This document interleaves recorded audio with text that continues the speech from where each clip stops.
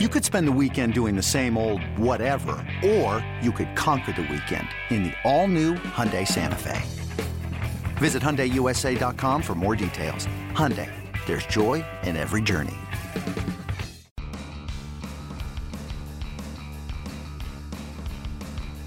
You're listening to MLB.com Extras, brought to you by MLB.tv. It's baseball everywhere.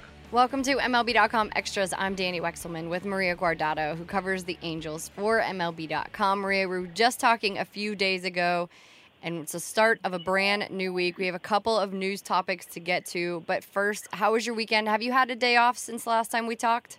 I actually had a couple of days off last week, so that was kind of nice to kind of get a break from all the spring training activity. But yeah, I'm back in camp, so kind of ready for those final 2 weeks of spring before the regular season starts. So yeah, it's been good. Yeah, we're right there. We're on the cusp of it all. And with that, Mike Trout, let's talk about Mike Trout because we want to make sure he's ready for opening day. Kind of a scary moment. He was struck in the helmet.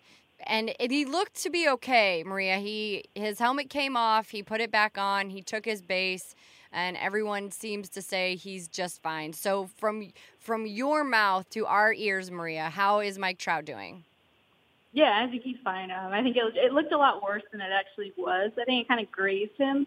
But yeah, it was definitely a kind of a scary moment for the Angels, who are all probably holding their breath for a second there. But yeah, I mean, he looks totally fine. I mean, Mike Scioscia had started pulling his regulars anyway, so I think that Trout was going to come out of the game, like kind of regardless of the outcome of that at bat.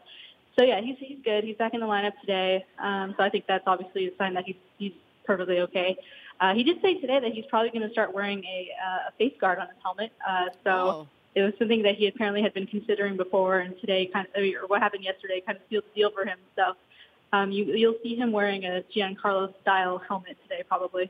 Wow. Okay. That's, you know what? That's great. I think that, the safer the better. If it doesn't mess up your eyesight or what you're doing, why not add extra, just precaution to getting thrown at 100 miles an hour? I think that's probably in everyone's benefit. Shohei Ohtani, Maria, it's our weekly Shohei Ohtani update. So he's scheduled to DH today. Is that correct? Yes. Okay, and Tuesday as well, and then he's going to get the start on Friday against the Rockies. And he's saying that his timing is still a little bit off when it comes to the plate. But what's Mike Scioscia saying, and what are you seeing with Shohei?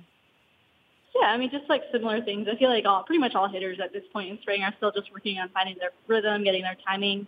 And I think that, just as he accrues more at bats, I think that will come. So I feel like, he's mentioned before that he feels like the adjustments on the hitting side will actually be not as, they won't be as hard to adjust to the hitting as it will to the pitching, because he feels that for the hitting, it's just a matter of getting more at bats. Whereas on the pitching side, there's more of subtle adjustments, like getting used to the American mound, getting used to the American ball, so all of those kind of things. So that'll be something that he'll obviously be able to work on Friday against the Rockies. It'll kind of be his first Cactus League outing in a while, since his last two starts have come in B games against minor league competition. So I think it'll be a good test for him to see how he's able to do against major league hitters, and just get a feel for where he's at this point in the spring. Yeah, absolutely, absolutely. And another thing that I love, Maria, speaking of pitching, are pitching battles, and there is one happening. JC Ramirez is fighting to solidify his spot in the rotation, and he sounds confident as hell, Maria. Your article that you wrote about him, this guy knows what he wants, he knows who he is and what he can provide. He's just got to stay healthy. He's had some health issues, but what do you say? How's he going to earn this spot in the rotation?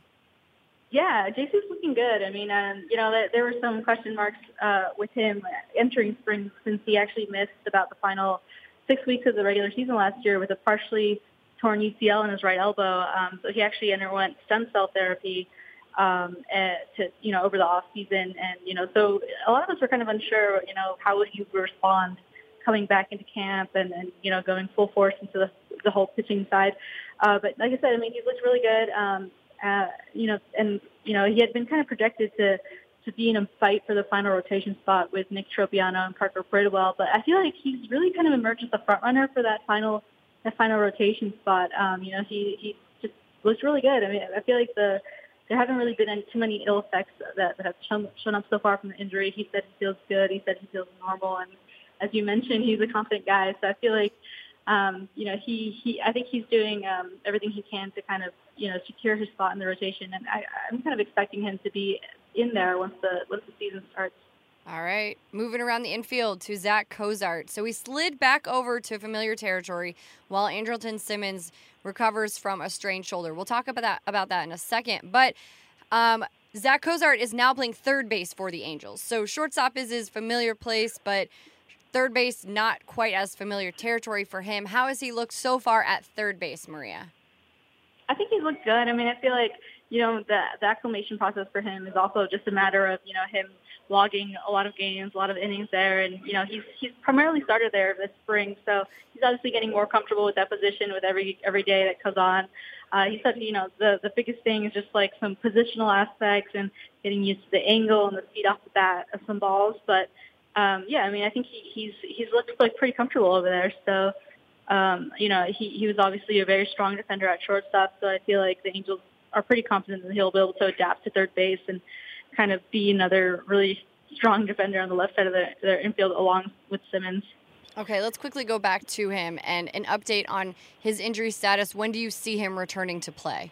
He's resumed throwing, and he probably won't pick up a bat until after Tuesday's off day. So I don't think it'll be too much longer. Maybe by the end of this week he could be back into action, but I feel like the Angels are going to be pretty cautious with him. I mean, he's obviously a super valuable player for them. So they're not going to rush anything along, but they're still confident that he'll be ready for opening day. So I don't think they're too concerned about the injury.